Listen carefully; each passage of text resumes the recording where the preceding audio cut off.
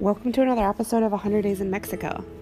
This is the story of how a 100-day road trip, surfing my way down the Pacific coast of Mexico, changed my life forever. Ready to go on a road trip? Strap in, let's do this.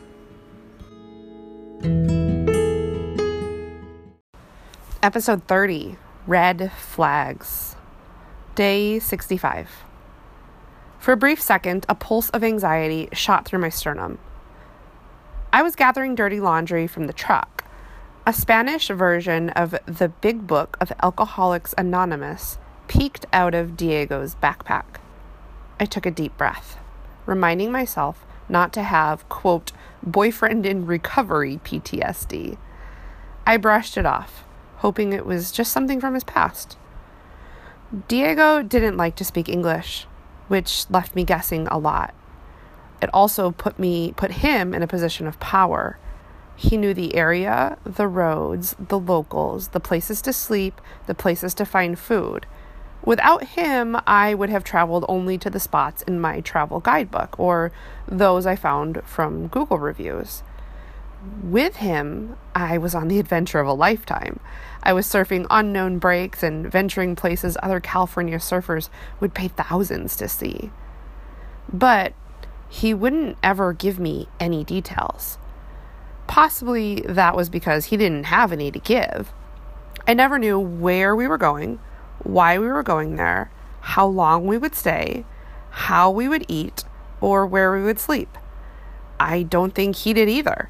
Sometimes he would wait until 11 p.m. before answering my questions about where we would find a place to sleep. He didn't have a care in the world. And since I wanted to continue scoring epic waves and epic hammock time, I was forced to release control and go with the flow. It was the rainy season and the bugs were awful. My body was covered with infected insect bites. Some nights we got a room with screens, out of the rain and away from the bugs. But other days we got wet. I was surrendering control for the sake of surfing, adventure, and romance. Surrender was new and exciting, and it was giving me a high.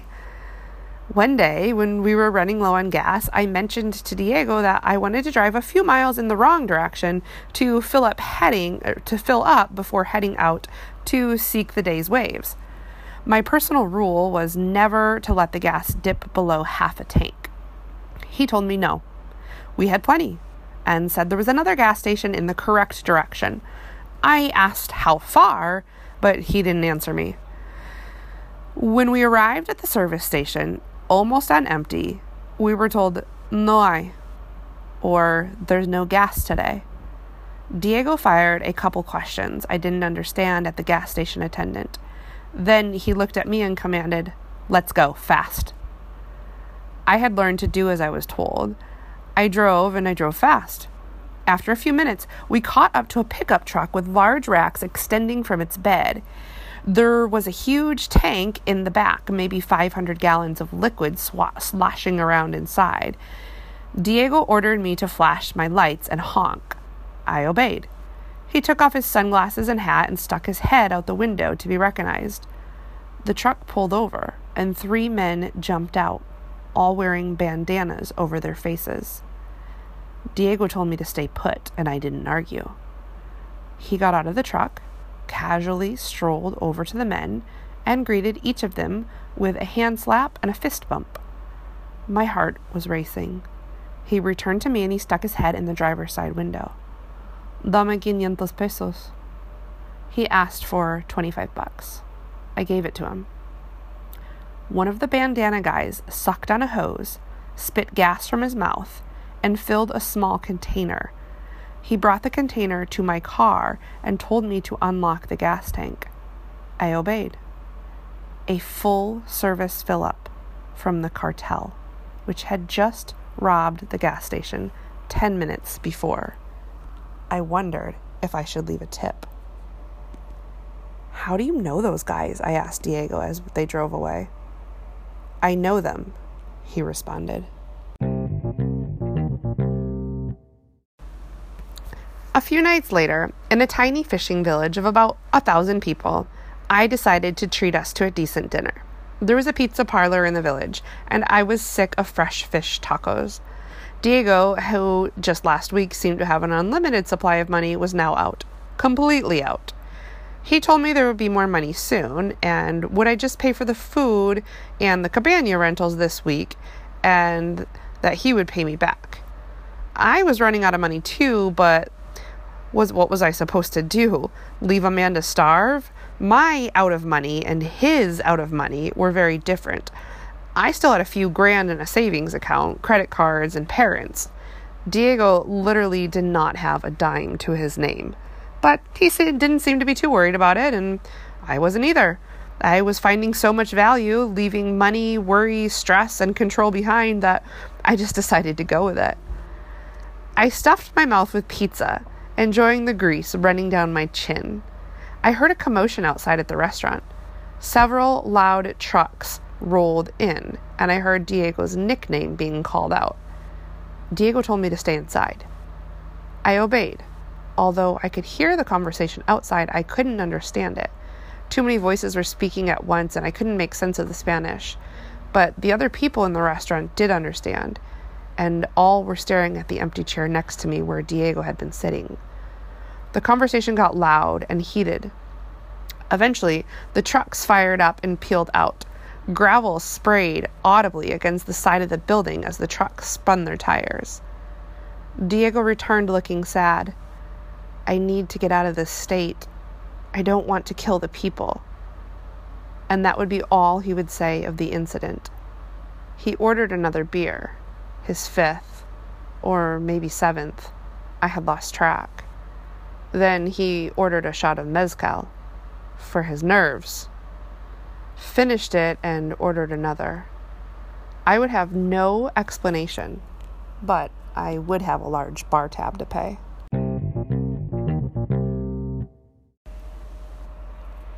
Day 72, a close call.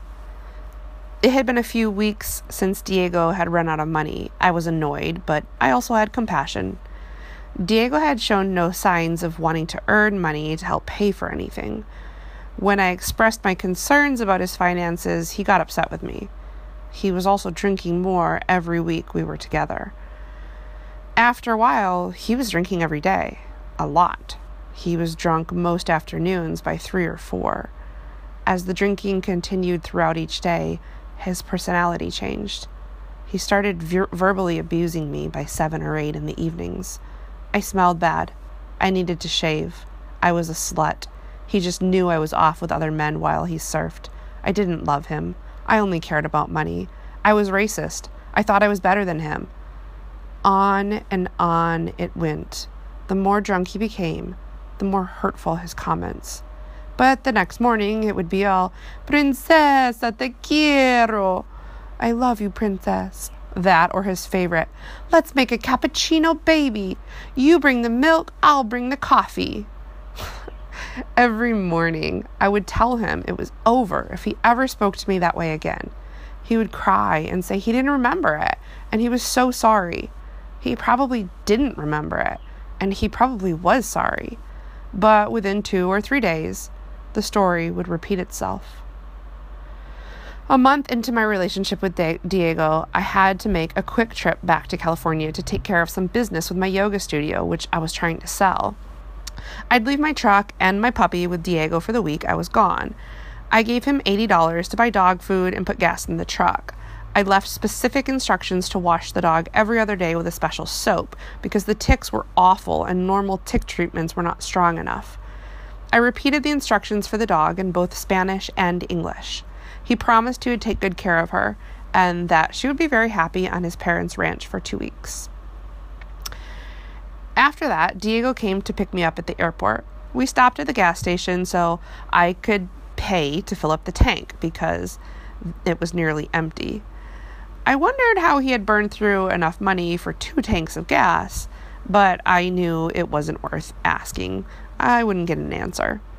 I asked where my dog was, and he said she had been acting strange and wouldn't come with him. When we returned to his parents' house, where he had been staying, my dog approached me shyly, her ears down and tail between her legs.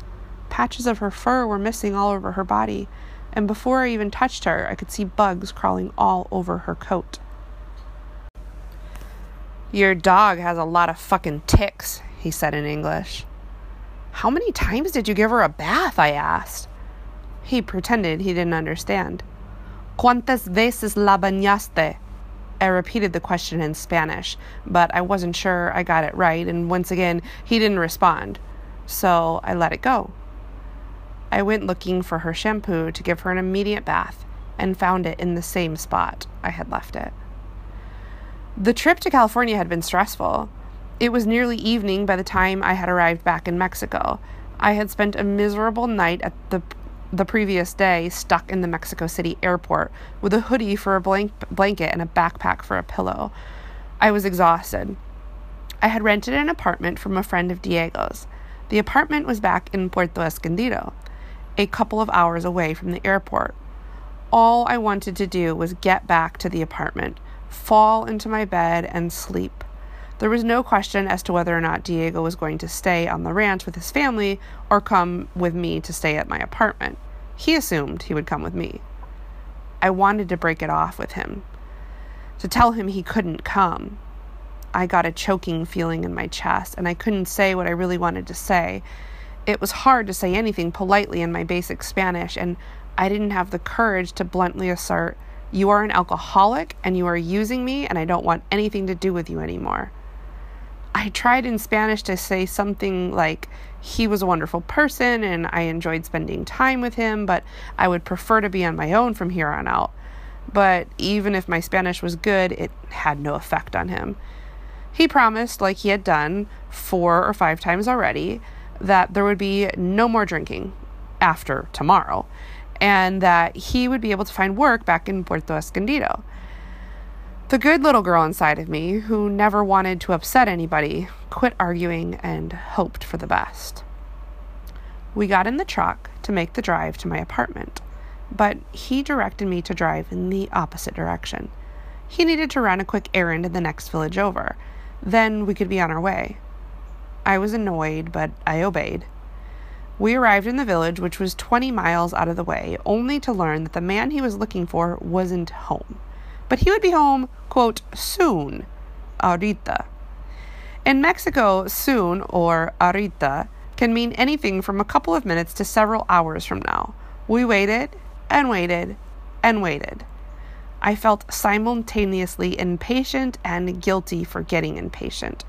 After all, wasn't I in Mexico to learn to slow down, stress less, give up control, and be more present? So I played soccer with the little kids in the street while he drank beer. The sun set, and still we waited. Finally, I told him we had to go, that I was going with or without him. He told me not to worry, that he would drive and I could sleep, and that it would be better to drive at night anyway. Then he bought another beer from the corner store, and 2 more for his friends, and turned the conversation back to them. Principles from my Al-Anon program started to play in my head. You agreed to take him here. You can't blame anyone but yourself. And no one has the power to make you angry except yourself. We continued well past dark, and finally I said what I had been wanting to say for hours in the tone of voice I had been wanting to say it. I'm exhausted. I'm starving. I've done all that you asked, and you are sitting here getting drunk while I feel like crap. Let's go now. Do you need me to repeat that in Spanish for all your friends to hear? I turned my back to him and walked to the truck. I fired it up and put it in reverse. He was quickly in the passenger seat. By that time, it was long past dark and my eyes were beginning to feel heavy. Diego kept begging me to let him drive. Even though he was 29 years old, I had reason to believe he had probably not driven more than a dozen times in his life. On top of that, he had been drinking all day. I was clearly frustrated with him, and the more I complained of being tired, the more he insisted that I let him drive. The road seemed to be getting narrower and narrower as we wound along a mountain road, hugging the coastline. A huge storm the day before had washed rocks down the steep mountain, rocks that now filled the already narrow shoulder to my right. As we rounded a sharp bend, I had to slam the brakes when a truck appeared in my lane less than 30 feet ahead, coming straight at me. The rain had washed huge piles of rocks and dirt into the truck's proper lane, so the driver had swerved into my lane to avoid them. 30 minutes later, I was the one swerving into oncoming traffic when my headlights swept around a curve to reveal the road was completely gone in front of me, washed out, leaving in its place a gaping hole and a 60-foot drop down the sheer side of a cliff. "You're going to kill us, Mummy!" Diego shouted at me. "Let me drive. I'm from here. I know these roads." "Fine," I caved in, wanting to trust him.